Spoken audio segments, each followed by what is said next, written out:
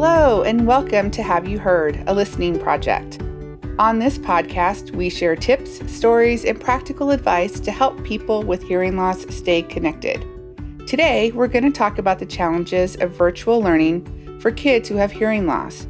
This is a crazy time for all of us, and with so many schools canceling in-person classes, many students are faced with online work, which may be very new to so many of them. Don't forget to stay until the end of the episode, where we will share tips for successful virtual learning for kids with hearing loss. There are a lot of great resources out there which can help you and your students, and we want to share them with you. I'm Mary Catherine, and I have spent the majority of my career connected to and working with both deaf and hard of hearing children and adults. I have spent time in the classroom at the beginning of my career as a teacher, and now I spend some of my time interpreting for deaf students who are doing virtual learning, in addition to my day job as a hearing health advocate. On today's episode, I'm joined by my colleague, Allie, who has a background in counseling. Well, hey, everybody. Hi, Allie. I'm so glad you're here today. Thank you. And also joining us this week are our special guests, Mickey and Jennifer. Mickey is one of our colleagues here at OEI, and she has some insider knowledge of what it's like for students with hearing loss who have needed to shift to virtual learning. She has a deaf daughter, Gina, who is currently taking online classes for her senior year of college. Jennifer also has a daughter who's a senior who's faced with different challenges this year. She has experienced both remote and now in-person classes, and I can tell you that going back into the classroom has its own unique challenges. So welcome to both of you. Thank you so much. I want you to tell us a little bit about your children. So Mickey? Hi, so nice to be here, and thanks for having me. As you'd mentioned, as a colleague, I am an outreach educator for CapTel Caption Telephone for over 6 years now. We live in South Florida, and I am the mother of 2 children born with hearing loss. Both have cochlear implants. Gina has had an implant since she was a baby, so at 22 years old now. I've been involved with lots of parent support groups, and I personally know the value of learning from others' experiences. That sounds great, Mickey. I can't wait to learn more. All right, and Jennifer, why don't you tell us a little about your daughter? Hello, everybody, and thank you for having me. I have been the manager of the Dallas Hearing Foundation for 9 years, and prior to that, I worked in real estate and the legal field. I am married with 3 children, 23, 21, and 19.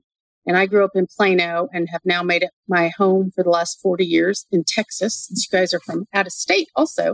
My middle child, Dakota, is deaf. So when she was implanted, I became aware of the Dallas Hearing Foundation and started volunteering with them.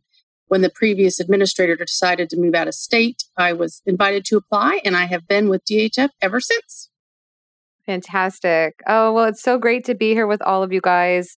I know that I'm personally very excited to delve into this topic. I have been an advocate on behalf of the hearing loss industry since 2008. And I do also have a master's degree in counseling psychology. And this year, it's become especially challenging for kids and for students who are relying on home learning. It's so vitally important to understand how and why children with hearing loss need specific educational tools and also the coping mechanisms to aid the at-home learning lifestyle. So Mickey and Jennifer, I'm just really excited to hear your perspectives. I'm really, really excited. While distance learning is new and it's sometimes challenging in terms of everything that it presents for all school-age children, it can really present unique difficulties for children with hearing loss. Many children with hearing loss have already had to navigate the difficulties of attending school in general, and also finding ways to successfully communicate with their teachers and their classmates.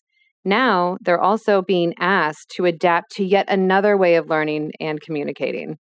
And I can tell you, I have some firsthand experience with this. Of late, I have done some interpreting in the virtual environment, and it has been just a really crazy animal to manage. What I've noticed in particular is trying to keep children's attention or the students' attention, which is so critical in the classroom, and especially for our students who are accessing information visually. You can only imagine how strange it is to have multiple people talking on the screen at the same time. And there's no eye contact. I mean, really and truly, what we depend on in the classroom to get our kids' attention just isn't really available to us as easily in this environment. So our basic rules of attention getting are just out the window. Further, if students are depending on captions, that adds another layer to it because they may be looking either at another window on their screen or another device. So again, not necessarily looking directly at the teacher or the interpreter or whomever's holding class. I say all that to emphasize how working with children or young adults in a virtual and educational space does not look like or feel like a traditional classroom. We have to be so cognizant of the needs of the learners who are using visual information to stay engaged and to boot to learn new concepts. I think you're absolutely right, Mary Catherine. I can't agree with you more, actually. Mickey, you have a daughter who's in college. So how has the shift to virtual learning affected her? Well, Gina is now in her senior year of college. Her major is hospitality and resort management. She attends Florida Gulf Coast University, which is on the west coast of Florida, and we live in the Fort Lauderdale area. So she's lived there for the past 3 years.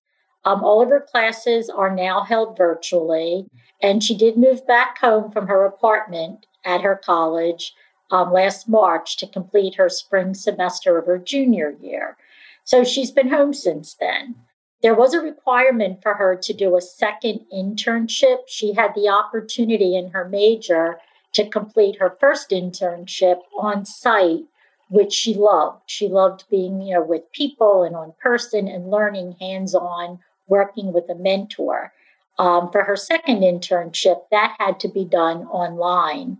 And so they changed that program so she could do it virtually to accommodate all the students who needed to meet that requirement for the second internship. Many of the instructors were international, and that was very challenging as they all had different accents, and even with the support of note takers and captioning, had just really had a lot more challenges for her trying to do it in that environment. Right. Wow. I mean, that would certainly make things even more difficult.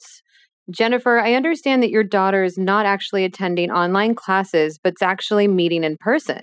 Yet things are very different for her now, too. So can you tell us how the pandemic has affected her?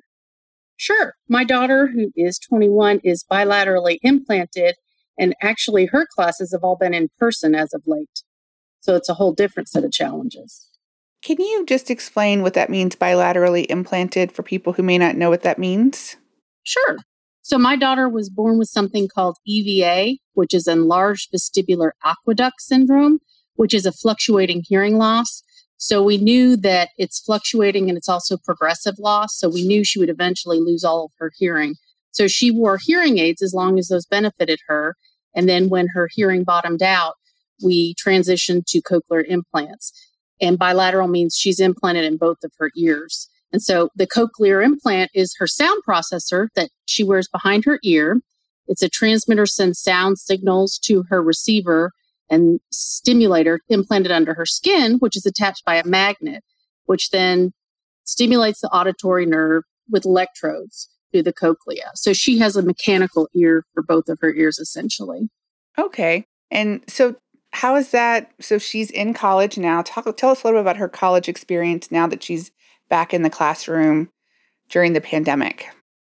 Yeah, this has been challenging because all the students now have to wear masks. And so in addition to the professor wearing a mask, she does have CART, which is captioning. So that does help. However, when there's class discussion, she cannot understand what her peers are saying because of the masks. She's done a few classes online supplementing, and there's CART for that as well. However, she's mentioned a lot of the teachers are playing videos and the videos are not captioned. So she's found it challenging. And we did send a bunch of clear masks for some of her schoolmates to wear to help with lip reading, to kind of get the visual cues as well. And, you mentioned CART, and I people may or may not know what that means, but it stands for Communication Access Real-Time Translation. I actually had to look that up because I think it used to be a slightly different acronym, 15, 20 years ago. But anyway, it's real-time captioning that's generally provided in a public space. You might see it at a conference. You might see it at a large presentation, etc. And it's intended to make it accessible for deaf and hard of hearing individuals. CART is provided by a highly trained and certified CART writer or CART captioner. And the main advantage to CART in the classroom is that the caption writer actually has the ability to build custom dictionaries so that the specialized terminology that comes up, or acronyms or proper names, can be correctly captioned. And that's a really big deal, especially as you get higher into your education and you're using more specialized terminology. The other advantage with CART is you can project it not only on a single monitor for the student, but you could also project it on a large screen. So not just that student, but the entire class or the audience gets the benefit of it. And I'm curious, since your daughter's using CART and Mickey's daughter is using some captioning in school, how did you first learn about CART, Jennifer? And how did that come to be for your daughter, Dakota, correct? Correct. So actually, I went to court reporting school a long time ago to be a captioner. So I knew about it, and I was diagnosed with rheumatoid arthritis while I was in court reporting school. So I chose the option of not to continue because I wouldn't have been able to do it very long. So I have a lot of friends that are captioners. So my children go through Plano ISD, and they have a great school district, and they start CART in high school, so the 9th grade for those students. So you can request it as an accommodation. And Plano School District actually has captioners that are on staff, so they're paid by the school district, and they're called on-site CART providers, which means they're physically in the room with the student. So they basically sit next to the student that is using it. They have either the laptop or iPad that they open up, and then as soon as the professor or teacher starts speaking, then the captionings come up in what they call real time. So it's live. So those are the same people that are doing captioning for television shows that you might see that they're doing captioning. So they have a 3-second delay. So those captioners are like court reporters, but they have to go through additional schooling so that they can have a really clean writing because they are live essentially. And so with college, they do offsite. So a girl that I actually went to court reporting school with happens to have the contract with her college. So sometimes when she does captioning, it's a friend of ours that does her captioning, but she just hands the microphone to her professor. They pin that on their shirt, and then she signs in, pulls up her iPad, and then the professor starts speaking, and the captioner can hear from wherever she is, usually in her pajamas at home, and then gets to caption the class, and which is kind of fun because they said we love getting to listen to all those college classes. You know, we're getting almost a free education with all of that. So it's a great tool for them because the more you see something and hear something, it reinforces it. So it's been really great for her. So Jennifer, I just have to point out, I love hearing the dog in the background because I actually have 3 dogs of my own, and I'm sitting here thinking, I don't know why my dogs are actually not barking themselves. I like hearing the dogs bark in the background. But I wanted to say thank you for putting that personal touch on the explanation of what CART is, because it's a really, really great tool in some circumstances. What else can we do to make virtual learning more effective for people with hearing loss? Mickey? Well, what we've learned since Gina's classes are online is that she's had to learn to use all of the captioning tools available to her. And she does make a point to communicate with her professors about what her needs are. She's also employed note takers for several of her classes, which is one of her accommodations.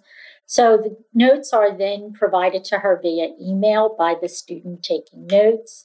It is a lot of work for these deaf students to have to basically redo their classes by reading students' notes, in addition to their professor's PowerPoint notes, and trying to piece together what actually, happened during the class. She does spend a lot of time recreating her own notes after she does attend a class. And as a parent, I just believe that we all need to be aware of all of the options available to support online learning, and then let the students themselves explore options and decide which works best for them, for each class. I think just being flexible and open to options is really the key to them finding what's going to work best for them. Absolutely, Mickey. I think that's a really great point, and it's something that we all should think about. Sometimes those options may be hard to find. Jennifer, what are your thoughts? So in North Texas, we have the Dallas Hearing Foundation where I work, and we have the DHF Teen Squad, which we started for teens with hearing loss. So I've been staying in contact with the students and their parents during the pandemic since we haven't been able to meet in person. So we've talked a lot about different things that have worked and have not worked for those. I know students are relying on virtual/online learning, and a lot of times during speech on a computer, they lose those visual cues as well as the vocal inflection, and those are cues for them as well. So closed captioning has been a great tool. However, then sometimes, like Mary Catherine said, they're not looking where they need to be looking and not paying attention to things they need to be paying attention to. And I know I've heard from a lot of parents about listening fatigue. That's been a big issue. I know I've heard some suggestions of using an external microphone for the teacher so that the sound's more concentrated, like on a headset, reducing background noise, which would include my dogs in the background, having the teacher or peers be easy to see with their mouths and faces, or have the speaker view. I know you can choose on Zoom the speaker view so that the speaker is larger so that you're paying more attention and able to see things a little bit better. Some are also using FM systems that they used when they were in the classroom as well that further amplifies whatever tool they may be using, if it's a hearing aid or a cochlear implant. These are all really great suggestions. It sounds like it takes a lot of experimentation to find a method that works best for every individual student, which is a lot. Mickey, what other technologies are available to Gina that you're aware of? Well, the technology, of course, that I'm most aware of, in addition to captioning telephones that can be used alongside video conferencing, is Microsoft Teams. And even though I haven't had any personal experience with it, that is the platform that Gina's college has employed for all of her classes so far. It does have a built-in closed caption option that she does select for every lecture or presentation. In addition, her professors post pre-recorded lessons on Canvas, which is her school's platform for posting assignments, grades, and communication with her professors. She's been very fortunate because all of the pre-recorded lessons have offered captioning as well. So she really has not had to go outside the system that's provided by her school so far for these online classes. I'm so happy to hear that they have the captioning available. I mean, that's huge. And what about your daughter, Jennifer?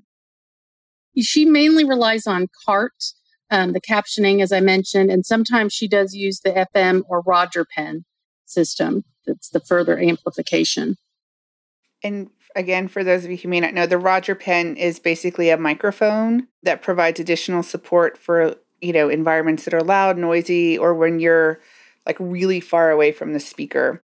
So it's clear the two of you are advocates for your children. What is the best way to go about advocating for your children in this environment so that they get the access that they need? So at an early age, we started teaching Dakota to advocate for herself. The school district was really good about that as well. This has also been something we focus on with the DHF Teen Squad. And can you talk a little bit about what that is? So, the Dallas Hearing Foundation, just so everybody knows, we are a nonprofit that is based here in Dallas. And our mission is to provide medical and surgical treatment, hearing technologies, speech and hearing rehabilitation, and educational support to those in financial need. So that can include hearing aids, cochlear implants, audiology services. We usually are filling in the gaps where insurance or Medicare or Medicaid doesn't cover.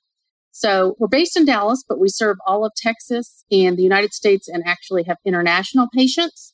So I say everything before COVID because before COVID, we had monthly meetings for adults with hearing loss as well as teens, which I keep referring to the DHF Teen Squad. We would meet monthly and they would learn to advocate for themselves. They'd have mentors come and talk to them about future careers. And then we also taught them about giving back to their community. We also wanted them to form some friendships with other teens with hearing loss, because some of them are the only deaf student in the entire school. But since we've not been able to meet, the teens are really missing the socialization part of meetings.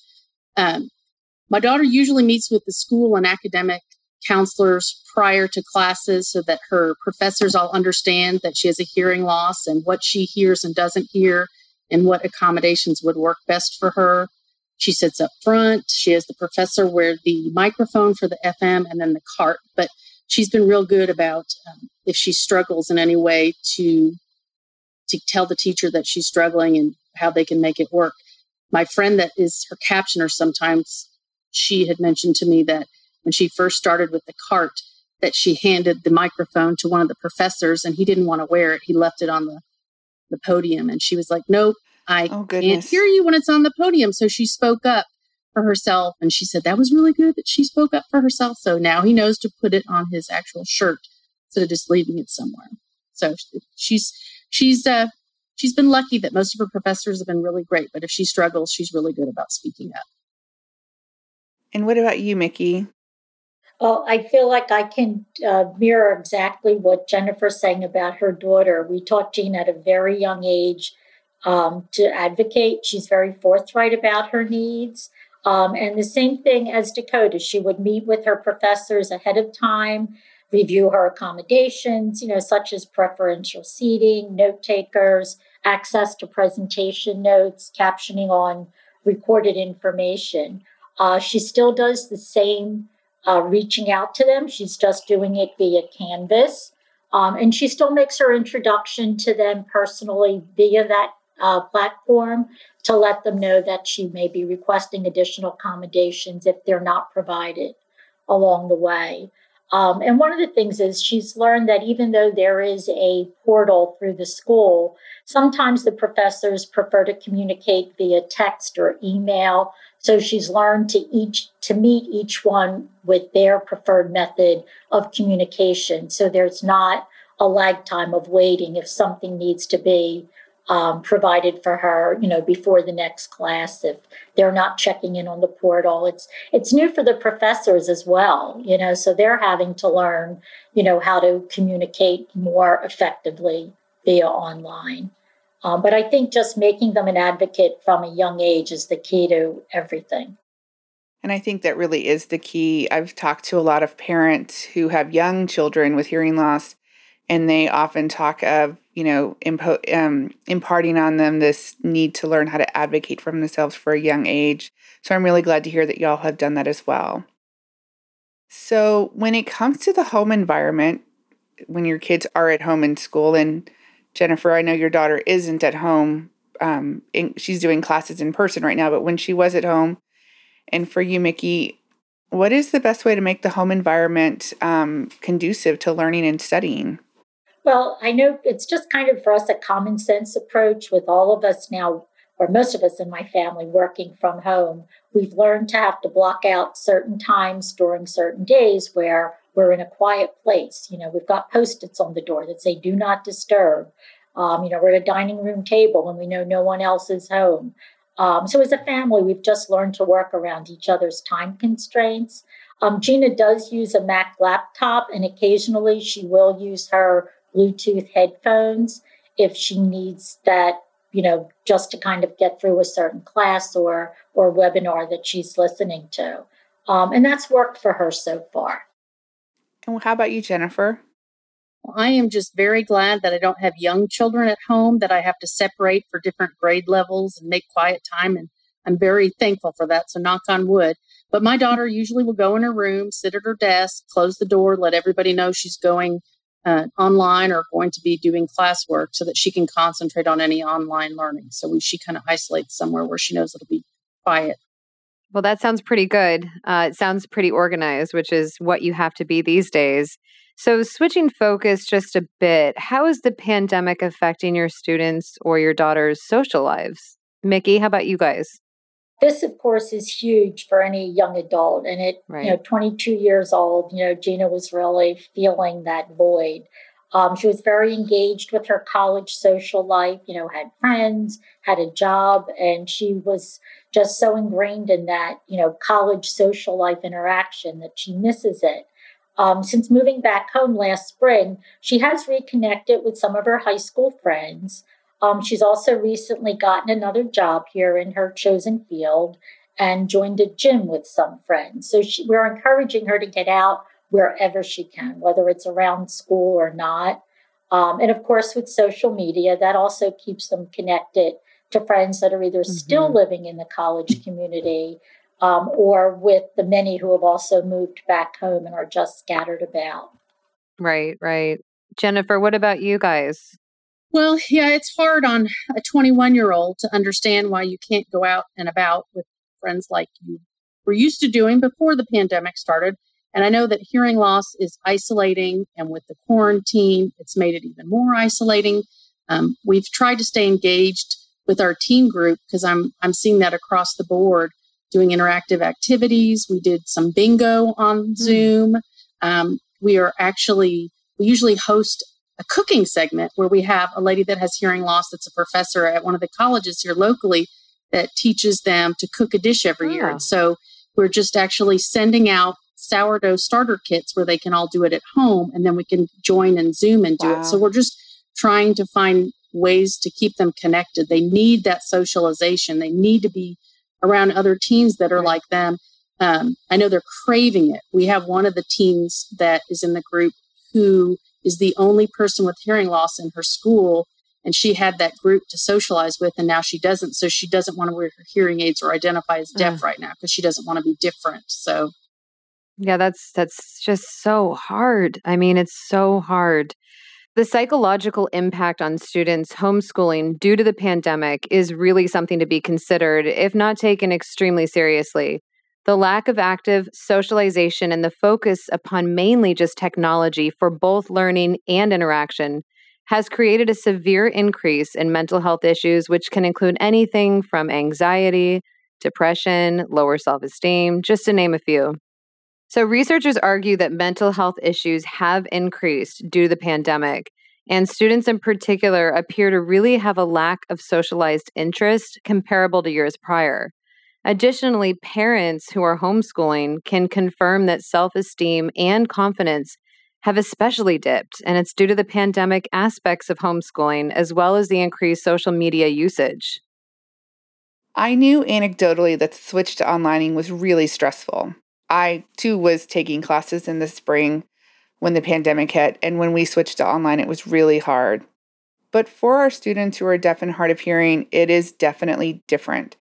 I looked to the National Deaf Center for Post-Secondary Outcomes. They have all kinds of great resources around education for deaf and hard of hearing students, and they had a report, or they had a survey that they did with Vocational Rehab Panel. And what they found in that survey was that isolation and mental health issues ranked highest for the pandemic's impact on deaf youth, followed by uncertainty and inability to plan for the future, lack of technology and online access, and of course, academic setbacks. And academic setbacks are even being seen for our students who are hearing, who aren't having access issues per se. So it is a real issue. They went on to say that 74% of deaf college students consider online learning more difficult than traditional learning.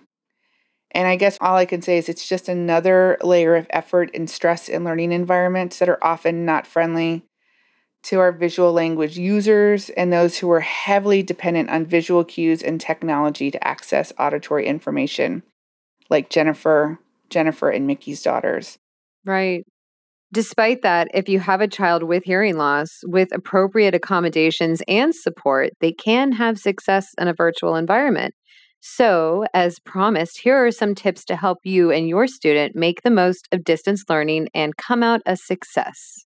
So again, I'm going to take some cues from the National Deaf Center on Post-Secondary Outcomes, who created a Take Control of Your Online Learning tip sheet. A few points that I think apply to students of all ages. First and foremost, make a plan. You need to know what accommodations are available for your online classes, be it captioning, be it CART, be it note takers. Also, making sure that you check in with your disability services coordinator and make sure that you are getting all of the support that is available. 2, it's so important to have a dedicated space for learning. And make sure that it has good lighting and in a quiet area. Further, you need to make sure you have a good internet connection and keep all of your technology charged for your classes. Yes, yes. A quiet area is key. I can attest to that myself. Minimize background noise as best you can. Close windows and doors. Move your child's learning station away from the noisy appliances like the dishwasher, the TV, or even the washing machine, things you don't normally think about.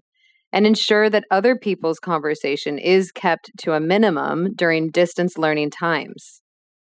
Third, make sure you're staying in touch with your teachers. Make sure all the materials that they're providing are accessible and ask for extra time or possibly alternative assignments where appropriate. Exactly, Mary Catherine. I would say don't even be afraid to ask for assistance because we all need it, especially during this time. While you can do all you can on your end, minimizing background noise, for example, ensuring that your child's equipment is working properly, your child's teacher can also take simple steps to make distance learning easier for your child. So these can be as easy as making sure that only one person speaks at a time and that they say that, and using technology such as Google Meet that offers real-time captioning and also sending written follow-ups that outline what was discussed and what's expected. And of course, don't underestimate the power of self-care during this time. We all need to be taking extra special care of ourselves. Take some time to exercise, meditate, disconnect from social media, watch a movie, or just get an extra hour of sleep at night. The struggle is real with the transition to online classes. You are so right. Mm. Other things that may help. Don't forget to make their learning experience holistic. Having your kids home with you more often allows you to work on their communication skills as well, and also their emotional intelligence. Very important. Keep to the same routines as you would if your child was physically going to school. So get dressed, eat breakfast, etc. This, I would think, is especially important for the younger kids. And again, I can also attest to that. Make the most of assistive technology. If your child's hearing aid or cochlear implant is equipped with Bluetooth technology, use it and investigate all other options. Even if you don't really know what that might be, take the time to investigate it. We've mentioned some of the more common technologies already, but take the time to research. There's so much out there. And I will just add one thing because we're talking a little bit about the Zoom because a lot of classes are offered in Zoom. And one of the things that has recently been updated in Zoom is this ability to pin multiple people. So like, for example, if the teacher is talking and maybe there's a panel discussion as well, you can actually pin multiple people to the screen now instead of only having one, which does make it a little bit easier. I refer to it a little bit as like, where's Waldo? Like, who's talking and how do you find them? So Zoom has improved that feature. I don't know if that's the same with Google Meet, but there are some things that have recently been implemented in some of the technologies to make things a little bit easier. So to sum things up, remote learning for deaf and hard of hearing students is certainly not without challenges, but it can be navigated with the help of teachers, parents, and technology. The most important thing to remember is that advocating for yourself or for your children will help everyone with hearing loss live their best life. I hope that some of the things we've shared today will help. Definitely. And thank you again to Mickey and to Jennifer for sharing your experiences with us. I know that really meant a lot to us. Oh, I was happy to be here. Thank you again for the opportunity. And I guess my final thoughts would just be that as a parent, you know your child better than anyone, and that we can offer to help them navigate the challenges they face, whether it's through vocational rehab services or, as was mentioned, the disabilities coordinator at their school, or even directly with the professors themselves. I know from experience that helping my daughter, with her strong communication skills and the strategies that she can employ, that these definitely have a powerful impact on her self-confidence and her ability to go forward and just be her best self. That's fantastic. Yeah, thank you very much for inviting me to join this. This is great information, and I can't wait to share some of this information as well. Well, for further information on hearing health resources, please visit us online at oeius.org. Again, that's oeius.org, and click on Contact. And don't forget to join us next month for another informative episode of Have You Heard? A Listening Project. In the meantime, please don't forget to subscribe to this podcast so you don't miss out. I'm Mary Catherine. And I'm Allie. And we want to thank you for joining us today on the Have You Heard podcast. And remember to stay safe and stay connected.